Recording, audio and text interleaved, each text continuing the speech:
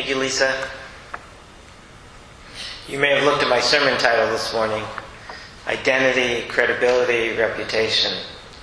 This could be a series we did for weeks or weeks or weeks. It could be a class.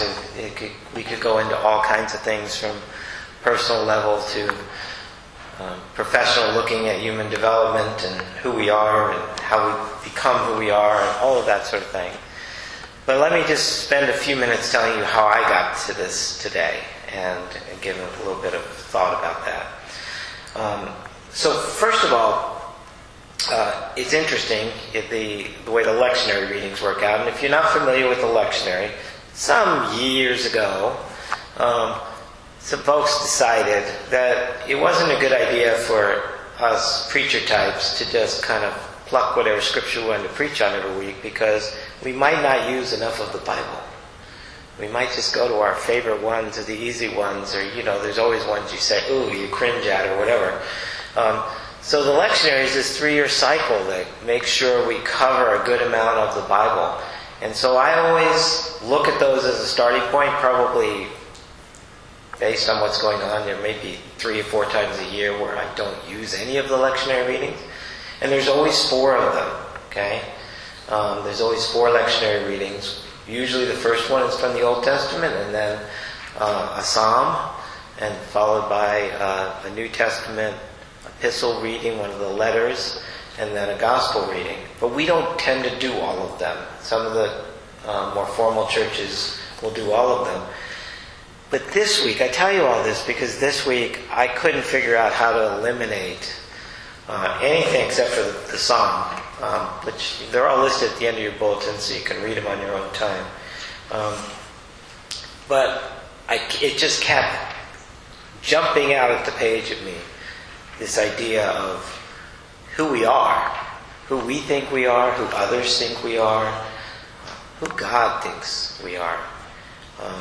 And so we have Jeremiah, this prophet, and he's being told by God, before I formed you in the womb, I knew you. Before you were born, I consecrated you. Do you get it? You are special. You are neat. You are unique. There's a calling that comes out of that for who you can be and how that identity of who you are that has been shaped in my love can shine and can make a difference, right? And of course, Jeremiah goes on and says, but I'm only a boy and I don't really speak very well. Maybe that never happens to you. Somebody tells you, you really have a lot to offer. And you say, well, not really, I'm not really good at this and I'm not really good at that, and, that sort of thing. So, maybe Jeremiah is a little bit typical that way. Well, he ends up being a great prophet. But this dialogue has to happen with God, so he begins to understand that God has this confidence in him because God formed him. God shaped him. God loved him from the very beginning, and even from God's imaginings before Jeremiah was born. Right? And then we have the gospel reading, where Jesus is very, very beginning of his ministry. He's gotten himself, born and baptized. Luke gives us a lot of that kind of stuff. He's been named. He's gone out into the wilderness for 30 days to really focus on himself and his own identity, what his calling is, and to be with God and to deal with his own temptations and all of that sort of thing, so that he can come out of that and be rooted and centered no matter what comes his direction. And isn't it amazing how just within a few verses, this is verses 21 to 30 of the 4th chapter, and the first thing when Jesus is speaking is we hear that the people were amazed at the gracious words that came from his mouth, and a few verses later, they're running him out of town and trying to throw him over a cliff. Right? So, these are both readings about, do you know who you are? In the end, you can go a lot of directions with this, but it says, but Jesus passed through the midst of them and went his own way. He was not taken away from his understanding of who he was and what his calling was. And he was able to be himself and move on and move through it and go on to the next place he needed to be. And so we think about our own identities of who we are, and when we doubt ourselves and when we question, and it began to have me, well, it didn't begin, it probably is the reason why this jumped out at me in these readings, because I started looking at things in my own life,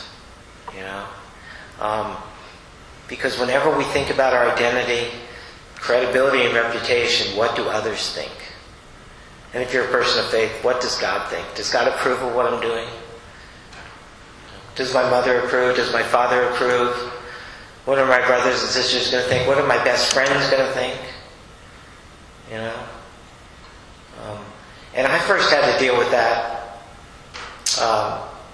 And I wasn't the only one who had to deal with it. But when I left the Roman Catholic priesthood, it was really confusing. In some ways I didn't doubt my decision, but the world just started to swirl. And it was just absolutely amazing.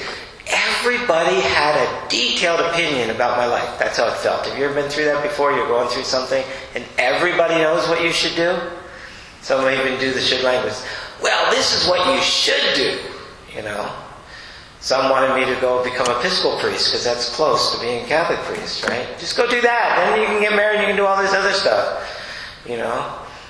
Some wanted to shame me. Some wanted to just hug and love me, which was nice, I found out during that time, when you think about your identity, which is so relational because I can walk into a room, and maybe you can too, and someone says, "How you doing?" "I'm having a great day." You respond when they say, "How are you doing?" And then somebody says something to you on the other side of the room that's hurtful. And all of a sudden, all that confidence you felt when you walked in that day, and all of a sudden everything comes crashing to the ground. Maybe they're right. Why did I feel so good today? Because, I should feel miserable because what that person said, that was probably right. Tell me if this only happens to me. Let me know. So where does this sense of our identity come from? And where does the fragility around it come from as well? I know a lot of us also deal with the fact that because of that we have to keep putting one foot in front of another, and they say fake it till you make it, that kind of thing, and you just keep trying to do it, but underneath we can be just knocked off of our center so quickly and so easily. And so when I left the priesthood, everything was a swirl.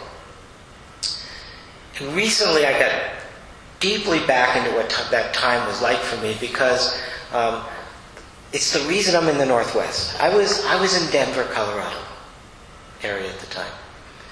And someone had just become nationally famous, a progressive bishop in Seattle, Archbishop Raymond Hunthausen. You may have heard of him. He just died this last summer at 97 years old. But he was a progressive bishop, and he was doing amazing, wonderful things, at least from my point of view. And I had just heard about him before I left the priesthood in Denver, because Dan Rather had done a big commentary about him, because Hunthausen, the first Trident missiles were coming to Bangor in his diocese, and he was out there with the protesters, and he decided to do a tax protest and not pay. He didn't make hardly any money. People in the Catholic Church, they take care of it, they don't really get a lot of income. And but he decided in principle to not pay half of his taxes that went toward the military and would support the Trident missile. And so he was under attack from a lot of people over it, but he was also getting nationally known. He was doing progressive things around women and gays and lesbians, which was really complicated in the Catholic Church, and things like that. So when I left the priesthood, I came to the Northwest because I just needed to breathe the air that he was breathing. But I had to get out of Colorado since there were so many voices shouting about what I should do.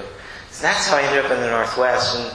And so recently I read a book that was just released by a guy who was a religion reporter and got to know Hunthausen well, about Hunthausen and the whole story. And I just finished reading the whole book, and it brought up every little detail of that time of my life, including the fact that my wife Andy and I were very involved in the Seattle area in supporting Hunthausen when the conservatives went to the Vatican and said, he's doing all these bad things, you've got to investigate him. And so he got investigated. And talk about credibility and reputation. Here was this humble man who didn't really want to be in the spotlight. He was just doing things he believed in and trying to serve the church. And all of a sudden he was under attack, and people were saying he was things that he wasn't, and that he was disloyal, and he was all of these sort of things.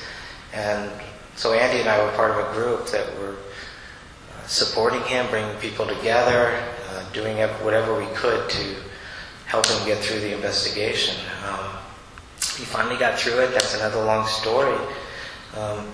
But these readings this week and reading that book brought up all of that time in my life up, because I was trying to figure out all through the 80s who I was. And Hunthausen played into that. Who I was, where am I going, what am I supposed to be doing? Were all the people mad at me? Were they the right ones? Was I right? What's going on, right? And then, as many of you know, I had a situation happen a couple of years ago in another arena I was working in down in Spokane that, put my credibility and reputation in question. And that's not really a story that needs to be told here, but if anybody wants to know it, I'm happy to do it. But you come out of these times and don't you, even though you kind of go on and you get past certain things, but there's part of you that feels weaker for it, and then every once in a while something happens and it opens the whole thing up and you doubt it, everything you've done. You doubt your motives, you doubt your ability to make good decisions, you doubt your choices, you doubt everything. So all this came up for me this week as I was reading these readings. And this is really what being part of a faith community, a spiritual community is all about. It's hopefully a place where together we seek from God an understanding of who we really are and how we can stand firm, grounded in knowing who we are, and how we can deal with the times when we do get knocked off, and how do we deal with what's really true in those moments, and what was just people coming at us and putting us off our game, so to speak. How do we deal with that sort of thing? And so then it was kind of amazing, because I was just going to do the 2 readings that Lisa read, and then I went to that wonderful, famous passage, 1 Corinthians chapter 13. The love passage. And that's part of the lectionary readings for today. So, I didn't want Lisa to have to read 3, so I worked it into the call to worship, and got most of it in there. But is that not the central part of what our identity, our credibility, and reputation is all about? Going back to Jeremiah, before you were in the womb, I formed you. I've loved you from the very beginning. Is that not the life challenge, is to believe that? How many days of the year do you believe that you are unconditionally loved and there's nothing you need to do to deserve it, to earn it? And there's also nothing you can do, as it says in Romans chapter 8, to separate yourself from the love of God. Nothing you can do. In this age of social media where people are flying attacks all of the time, our whole culture is going through an identity crisis. It seems like we've forgotten who we are. These readings, and this going back to what is at the center of it, this God of love unconditionally loves us. So you could put out on the table right now, if you want, the worst moment in your life, the time where you felt you screwed up the most or somebody else think you did, and others were whispering or talking about you. Do you know what so-and-so did? And in that experience, you were being unconditionally loved by God. But we forget it, and we also don't believe it, do we? And so we act not out of that love, we act out of our doubt. We act out of our brokenness. We act out of our own being mad at ourselves. What did I do to cause this?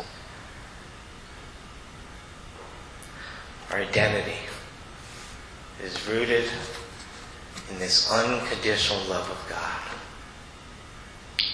1 Corinthians 13 reminds us of that, and also reminds us that we can live out of that love every day. Love is patient. Love is kind. If you read the whole thing, love isn't making judgments. Think of somebody, whether it's somebody in the public eye or whatever, every time you see them, what pops into the head? Oh, God, I hate seeing that person. Oh, every time that person talks, when we become the reflection of that unconditional love, because we actually believe we are unconditionally loved, then that begins to change in our brain. And we begin to respond differently, think differently, feel differently, become the reflection of that love. But it all starts with knowing in our bones that we are unconditionally loved, and no matter the worst thing we've done, there's nothing we can do to earn that love back because we never lost it. It's always there. It is our truest identity. It is what gives us credibility. It is what allows us, as Jeremiah did, to not believe he had anything to offer, to become a voice for God's presence in our midst. So whatever it is for you, I know some of the things it is for me, and there are days where it really hits me. Go back to these passages. Remember who you really are, who we really are. And our God is calling us beyond what we think of ourselves to who we were really formed to be before we were in our mother's womb. May we be encouragements to one another as we do this. Amen.